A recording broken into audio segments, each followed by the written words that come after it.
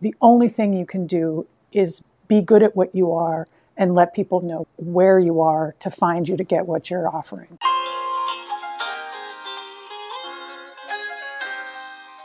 First, it was fun to take some pictures, then a side hustle. Now she's a part-time veterinarian. Welcome to a brand new episode of the Veterinary Business Success Show, a part of the VetX Leaders community online. In each episode, we explore ideas and subjects you can use to manage your veterinary practice better and be a better leader. I am your resident asker of questions, Brendan Howard, and today, the photographer with the new business is Dr. Isolde Baylor, who's turned a headshot hobby into an entrepreneurial venture and stayed on as an associate part-time. It used to be all day, almost every day in emergency practice. Now it's hard work, but in a different way.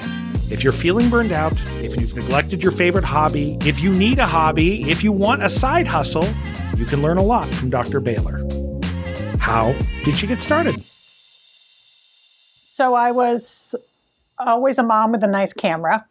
And about 10 years ago, the folks I worked with, we decided to do a fundraiser for holiday pet portraits. And we dressed up dogs and cats in costumes and Santa hats. And I think it was $5 or $10 a photo. And we were raising money for a charity to support dog rescues. And then people started getting in front of the camera. I was like, this is really, really hard. And so I started down this journey of personal growth and learning. And I stumbled upon this group called the Headshot Crew, which is the largest group of headshot photographers in the United States or the world. And you did say Headshot Crew, not Hedgehog Crew. Headshot Crew, Peter Hurley's Headshot Crew. And that's where my mentor runs his educational platform. And I spent the last 10 years learning online and through community with weekly, daily Zoom meetings with my friends and trying to master my craft. And then I started taking photographs of other veterinary professionals, trying to up the website for the hospital that I worked at. And then I was kind of traveling around locally in my little region to other hospitals and taking pictures of them. And I started to really enjoy that. And a side business was born. I want to ask about that. And now I want to go back to that first thing you said when we were taking those pet pictures. Some people wanted to be in and you're like, this is much harder. To me, taking pet pictures. So again, pets moving, not paying attention to the camera. I know pets are cute, but it seems like pet pictures could be really hard too. When you experienced the pets were easy, the people were hard, what exactly was happening in that moment that made the people tougher? So most of the time, if I take a picture of somebody's pet and show it to them, they're like, oh, he's so cute. Oh my gosh, I love that. Let me post it. And I take a picture of them and they're like, oh my God, I look terrible. Oh, that's awful. Why did you do that? And there's a disconnect for a lot of people on how they look either on the camera or maybe how they're feeling about their own self, like how their face looked that day. And they really dislike the photographs. So I've spent a lot of time mastering lighting and posing camera techniques to try and create for folks an image that they really feel represents them their best. When you talked about these many years of kind of like, I'm going to go back and educate myself on this, I think some people would just, maybe that, to me, that's like the veterinarian's way. Like, what do I need to do?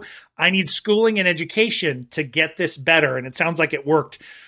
Were you learning just how to make the pictures better, or was there elements of the mentorship you got and the talking to other photographers about how you communicate about these pictures you're taking and how you get people to, because some people just don't want any pictures of them. So was it communication or your pictures were just better and they're like, oh, that picture's beautiful?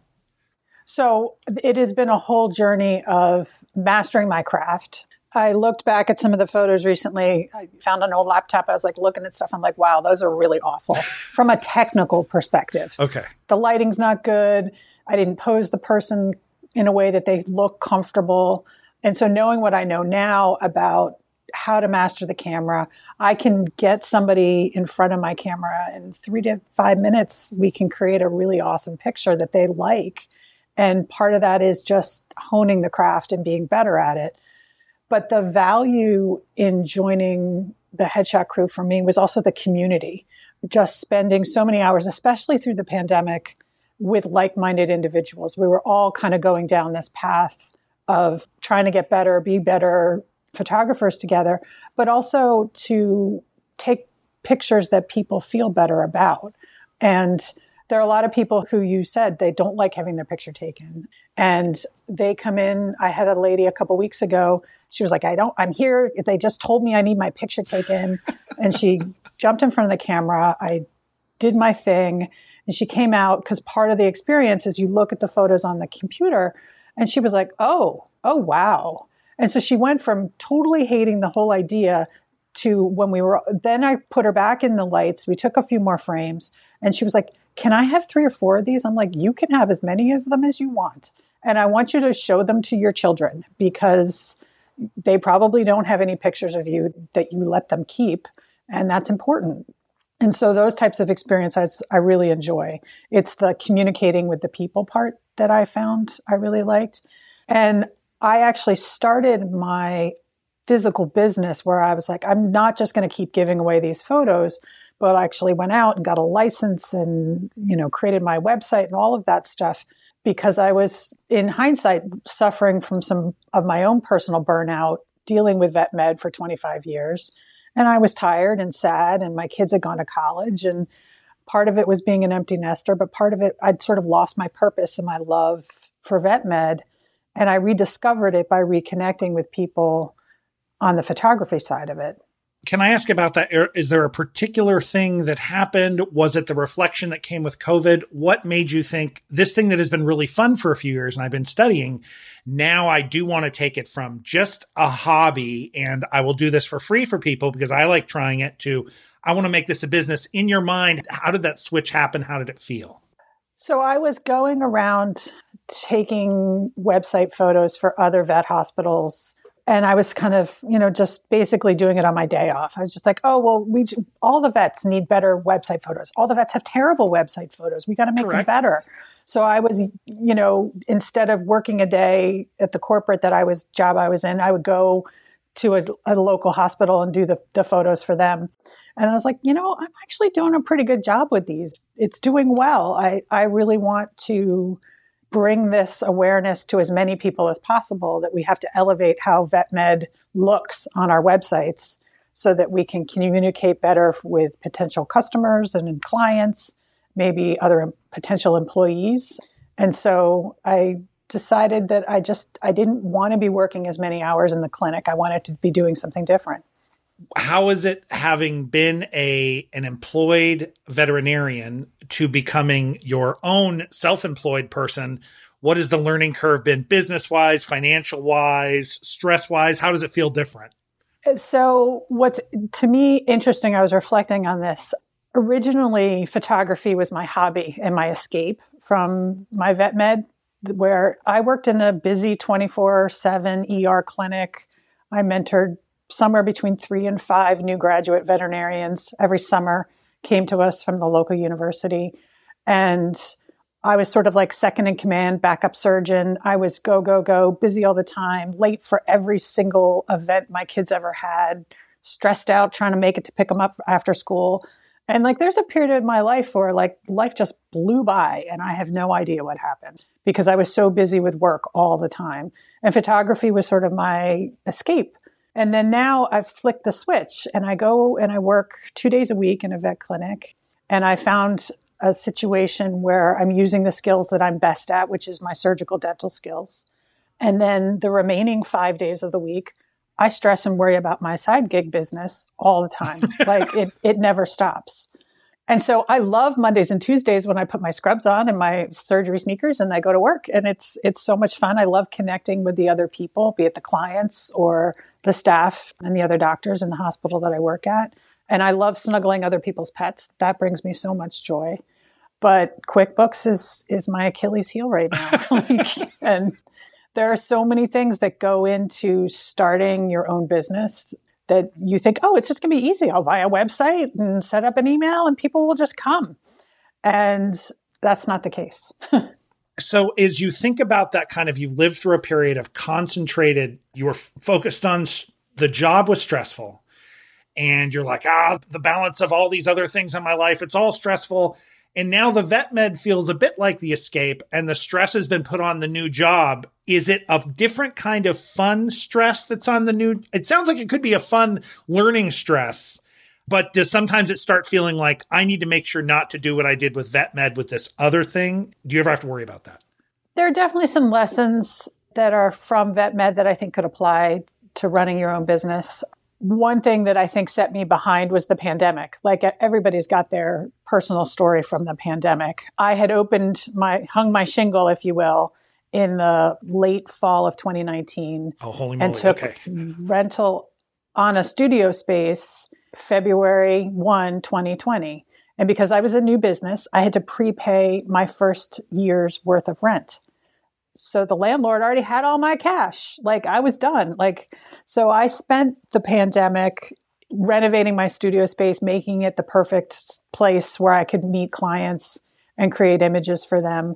And I think I took about 30,000 selfies, just mastering the light, trying different lighting scenarios, making sure that I was using that time in the space as best as I could. I also upped my vet med hours during the pandemic because with the whole Teams thing, if we didn't have a doctor, then my support staff, they didn't have hours to work. So I was like, well, I'll work extra.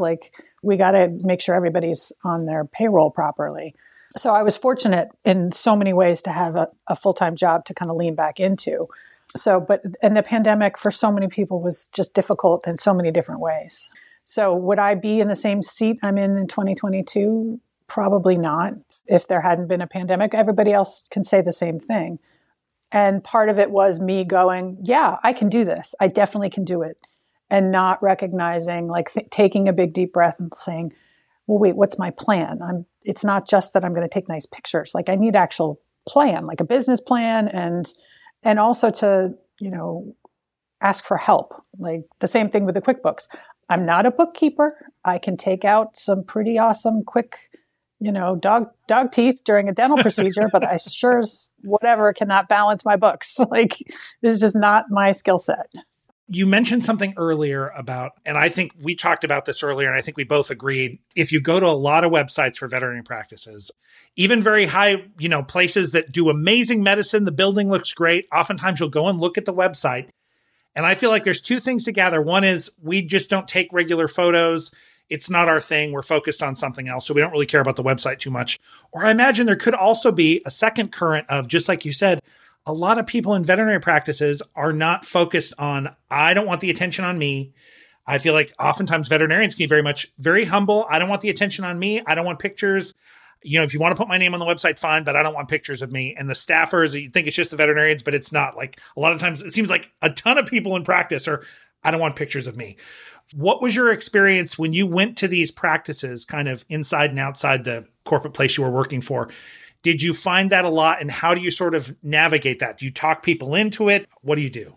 It is definitely, as you stated, prevalent in vet med that there are a lot of folks who are like, and they either don't like pictures of themselves, they don't think that they're worth having a nice picture, or there's some disconnect there in terms of potentially, and looking good is sort of the wrong term for it, but having a picture that accurately represents who they are, that's well lit, well composed, technically from there are different things that go into making a good photo. One of the things is the actual focal length that the lens of the camera is on. So if you hold your cell phone up in front of you and take a selfie, and then you look at the data of it, the lens that the selfie is using on let's just say an iPhone, because that's what most people have, will be something like 28 millimeters. And that distorts your nose and makes your cheeks look funny. But if you flip it around and go onto the portrait mode, takes it at 77 millimeters, which is a much more pleasing look. It doesn't distort the face as much. And so when I'm taking these pictures, I have a lot of people who are at this base of I take terrible pictures.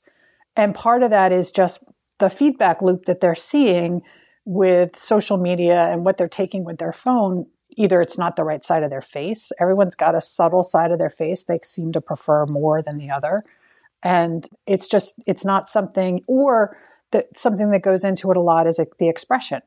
So folks will use a photo where they've been out at a party and they're with their friends, or it was a wedding and everyone looks nice and they're laughing and they're comfortable, and the expression on their face looks good because they're in an environment where they feel okay and safe. And having me roll up with all my fancy lights and my gear, and I set up my tripod, I'm like, hey, we're taking staff photos today. And they're like, oh gosh, no, I don't want that. No. And that's why I have it all go into the computer so that they can see it immediately and they can say, oh, I don't like that. I don't like my hair that way. I'm like, well, we can fix your hair. We can move it around and change it. And I have, I'd say 3 vet med folks over the course of, I've been into at least 25 hospitals now. I've had 3 individuals who've said, no, just no, I don't want to do that. And they don't, they refuse. And they go to their manager and they say, no, I'm not having my picture taken. I have a handful of folks who come in and they're like, yep, I'm looking beautiful today. And I'm going to be the best person you've ever had in front of your camera. And they do, they rock it. They look awesome. And everybody else is somewhere in between. And every once in a while, I get someone who watches everybody else get their picture taken and they're intrigued. They're like, ooh, I could do that. But yeah, I'll try. And they come in usually at the very end of the day, and they end up with a photo that they really like. And that makes me walk out feeling like I did my job. And I touched somebody's heart and made them feel good about how they look. When you went to this group of folks who are all working on headshots, which is interesting, not just photography, but kind of a smaller band of people who are really focusing on headshots.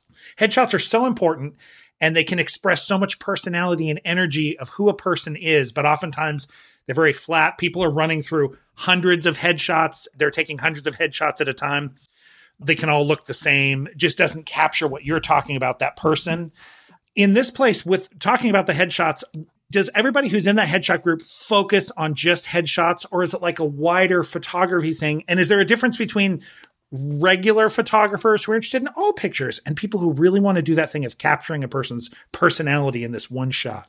There are a lot of awesome photographers out there, and some folks are great at everything. Okay. They can be event photographers and they can run a wedding. I never want to do a wedding photography. That's just not my thing.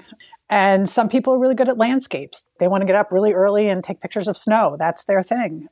The headshot crew, which I'm a part of, we are dedicated into the finer points of getting the lighting right, but really working on the expression and making sure that because some of the things I've studied talk about you have between 3 and 7 seconds to capture someone's attention with a photo, especially in our digital world as we're like scrolling and zooming past things. Or if someone's looking through potential resumes and they're like, oh, look at that photo. And if the photo's not lit well and it doesn't convey your personality properly, then you just get passed by because the photo doesn't do you justice of who you are. So to answer your question, there are several folks in my group who are just true rock stars, and they do portraits and they do all sorts of cool, fun things.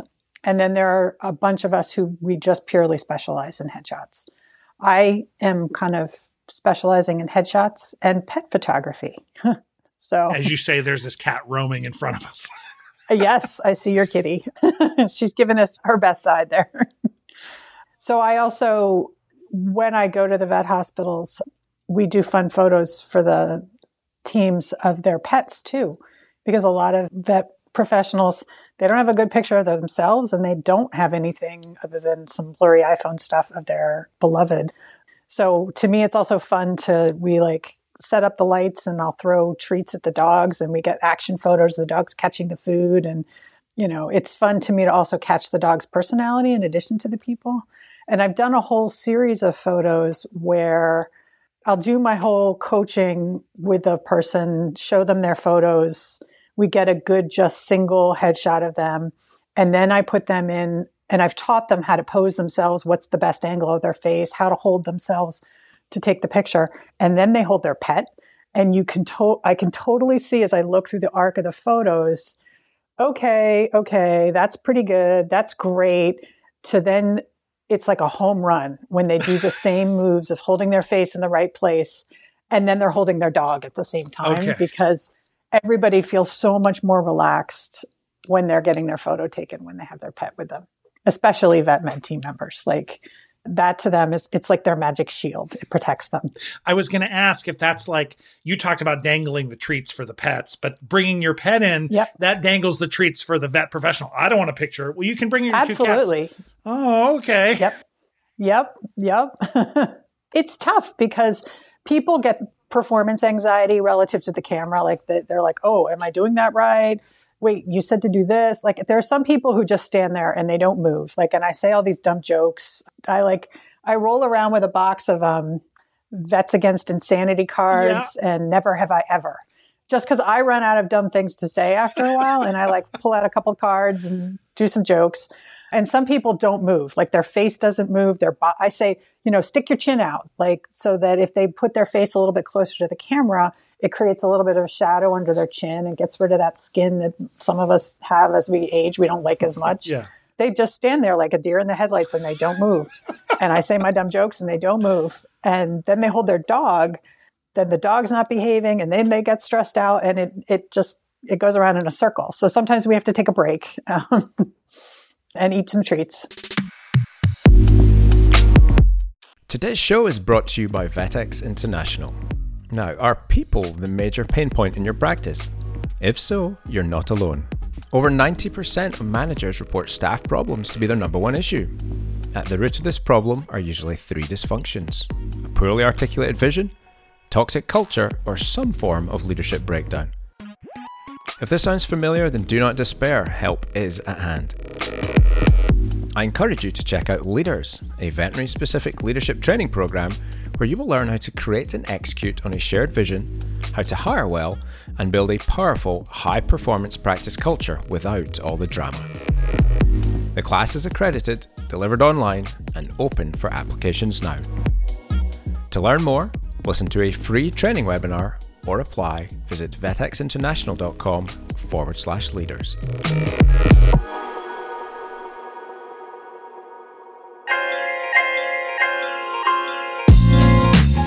Okay, welcome back to the show. I hope you enjoyed part 1.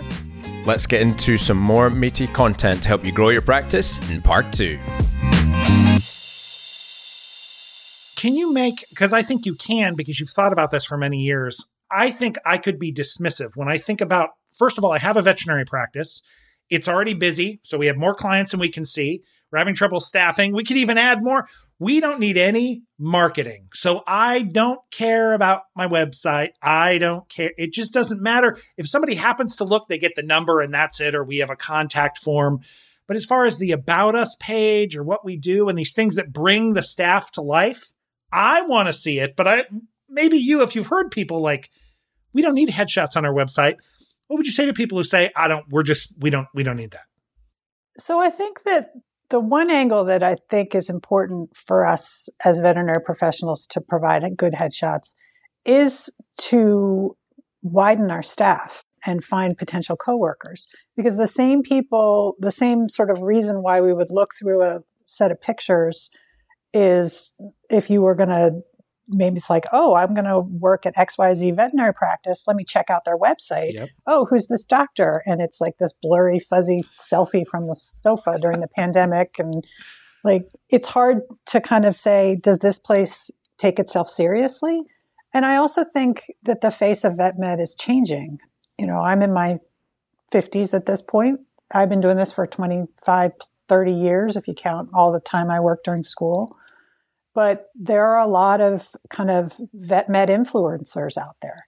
They're of all ages, but possibly more on the younger new grad side, who are making Instagram accounts and TikToks and kind of putting themselves out there, being vulnerable, showing, that vet med is a fun group of people. So I don't see why we have to kind of do the whole profession a disservice by not showing us at our best to the world.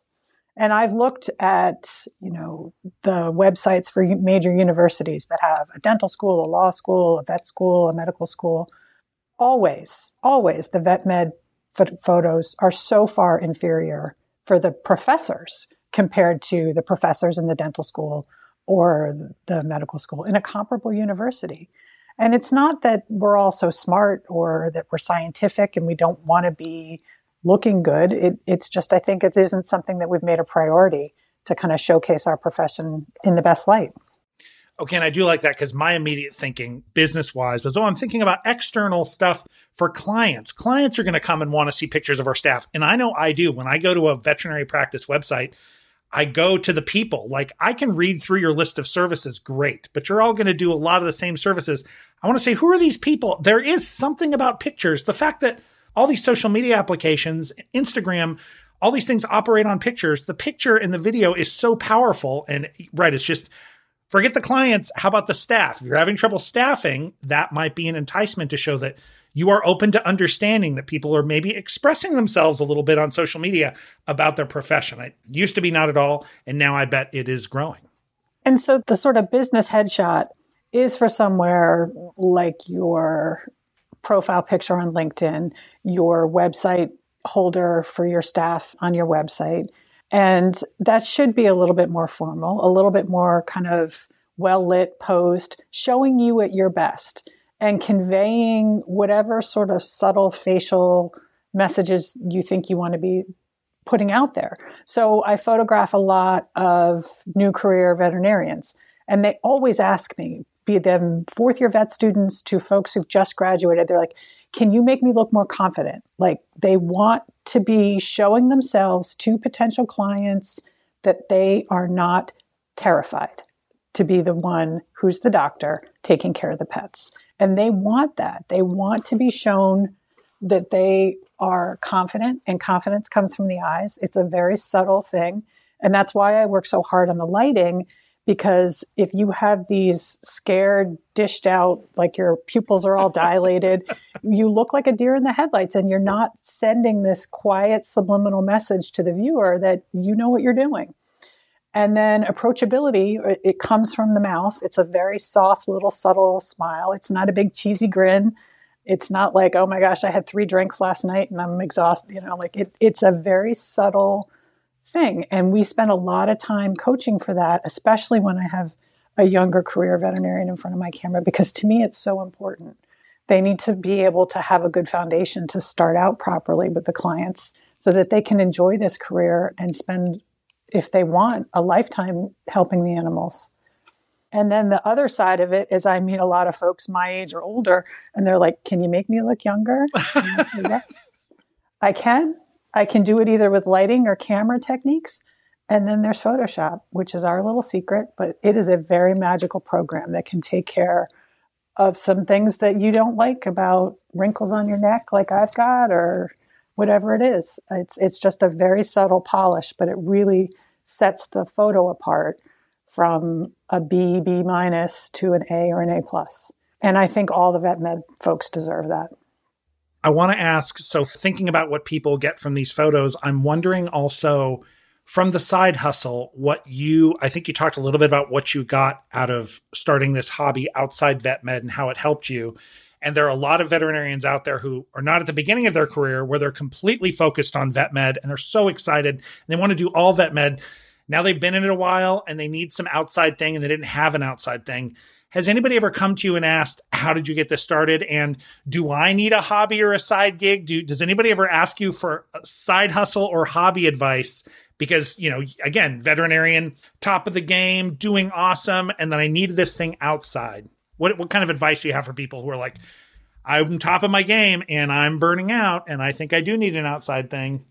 I think everybody needs an outside thing or two. And part of it is from vet med, but just from anything in general. So I took a couple weeks this fall. We went on a little family trip and we're staying at a cabin by a lake in Canada.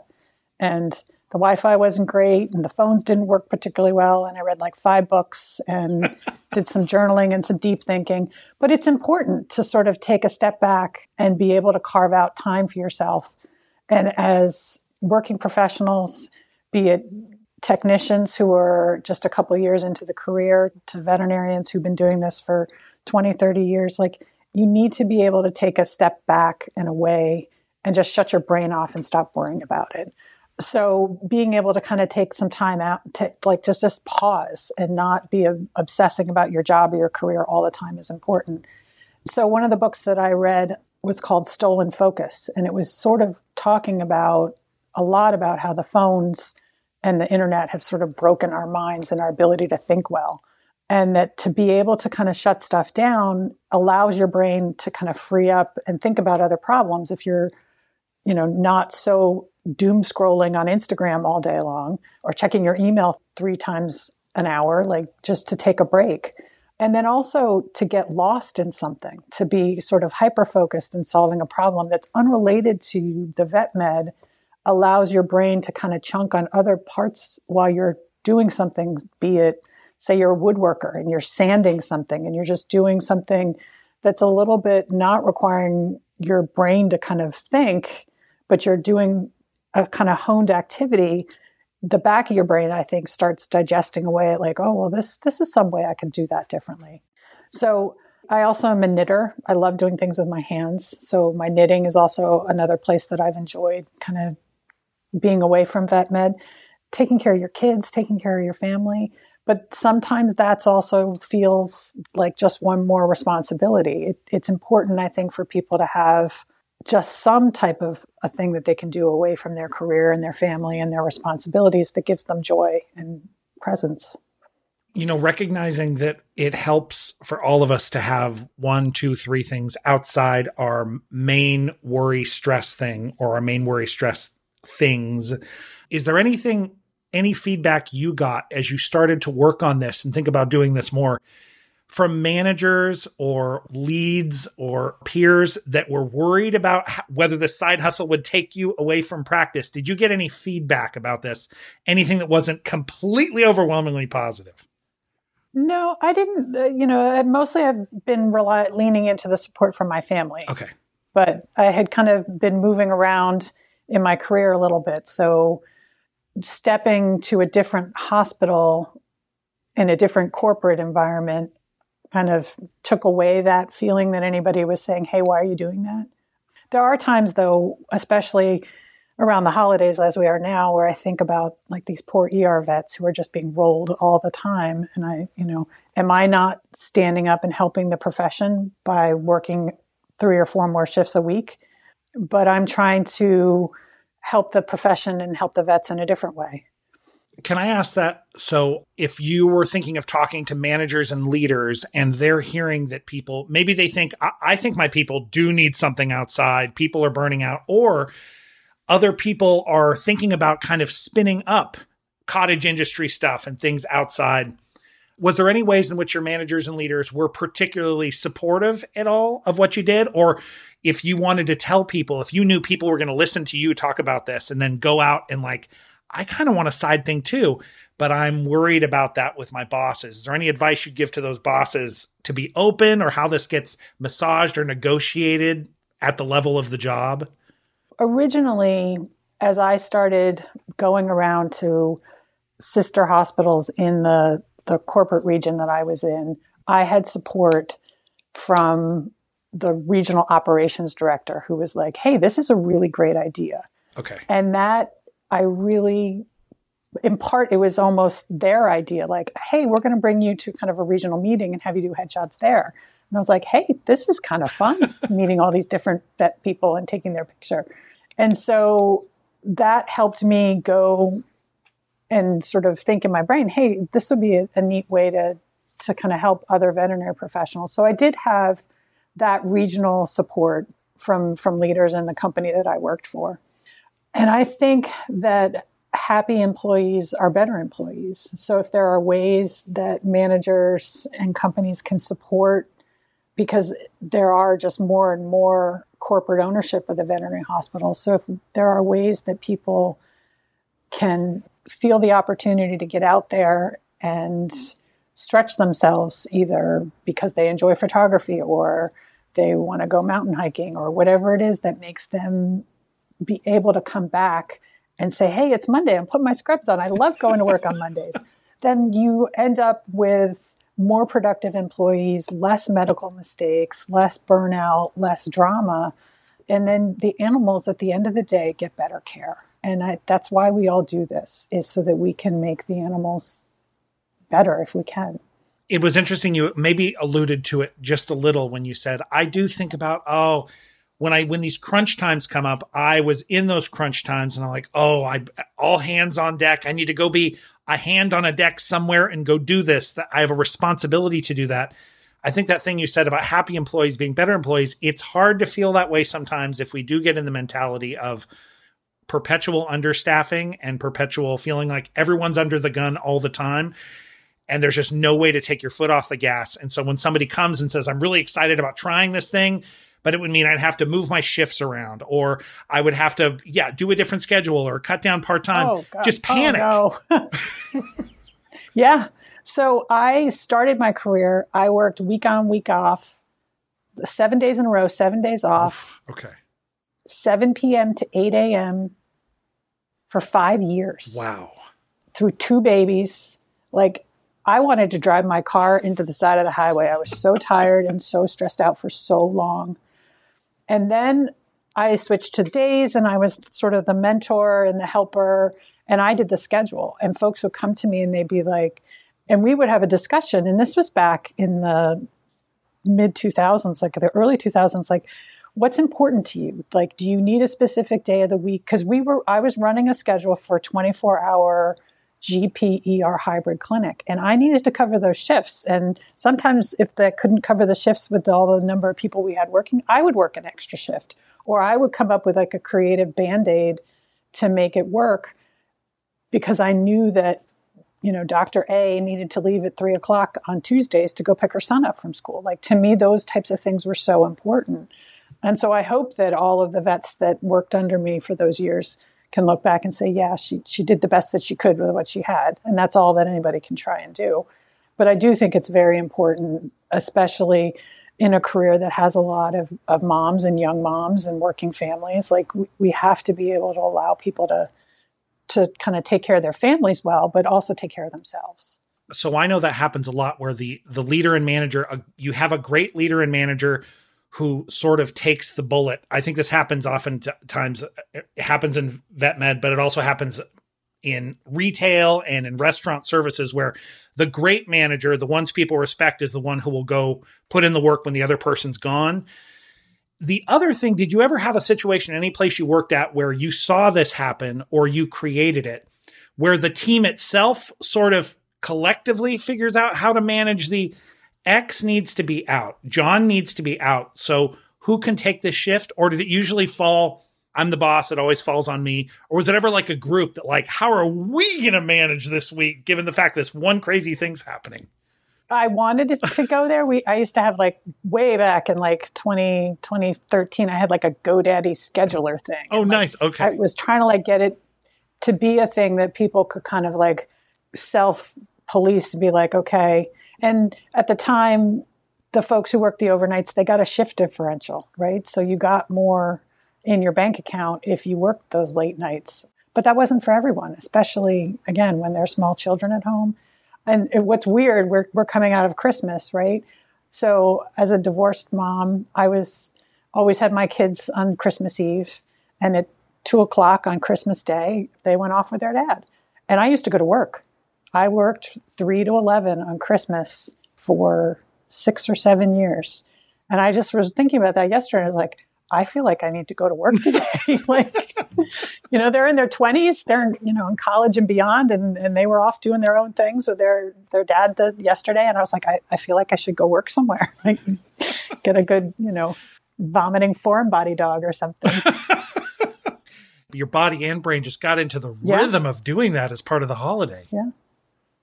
But so one thing that is different about going from being a veterinarian, and we touched on this a little bit with the idea of going into a side gig and doing something else that's different, is there's such a need for veterinary medicine right now. Like, people are waiting, and it's hard to get appointments. You hear these horror stories of people waiting 5 and 7 hours in a parking lot at an ER clinic because they just can't be seen.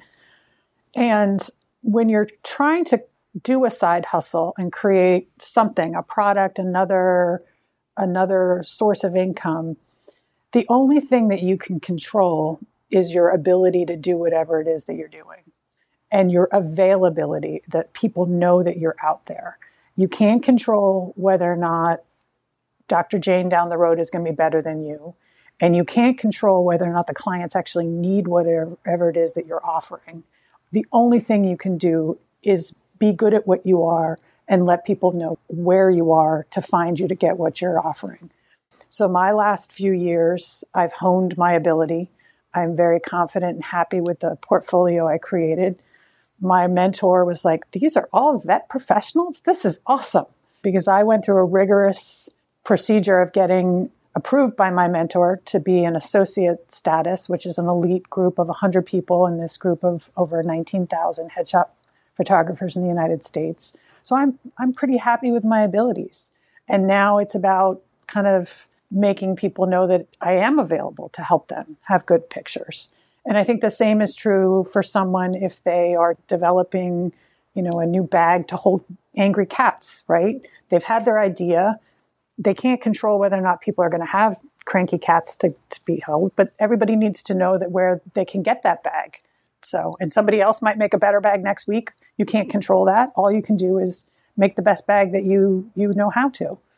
And so that's something that I think folks thinking about entrepreneurship, because there are a lot of people I see in social media, veterinarians who are trying different things and talking about different paths, be it they're writing books or they're crossing the line into speaking.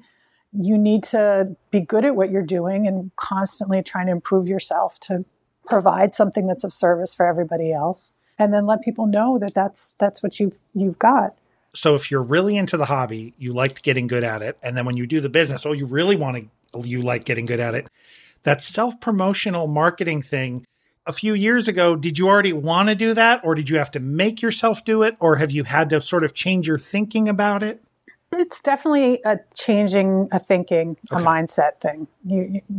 Again, it comes from vet med, right? We're so used to people needing us. They just show up and now we may not want, like every animal that comes to the door, they might not be in a good mood. Not every client is going to be happy that they have to be there. They're going to serve us back some level of drama because they don't like the prices or they can't afford. There's all sorts of layers that go into every vet med appointment. It's not all squishing puppies and kittens, but trying to kind of figure out how to market my own business has been an interesting path because I look at some of the places that I'm around and I'm like, we could do better. We could do better at helping get the message out to the clients. Like, here we are, and this is how we can serve you better.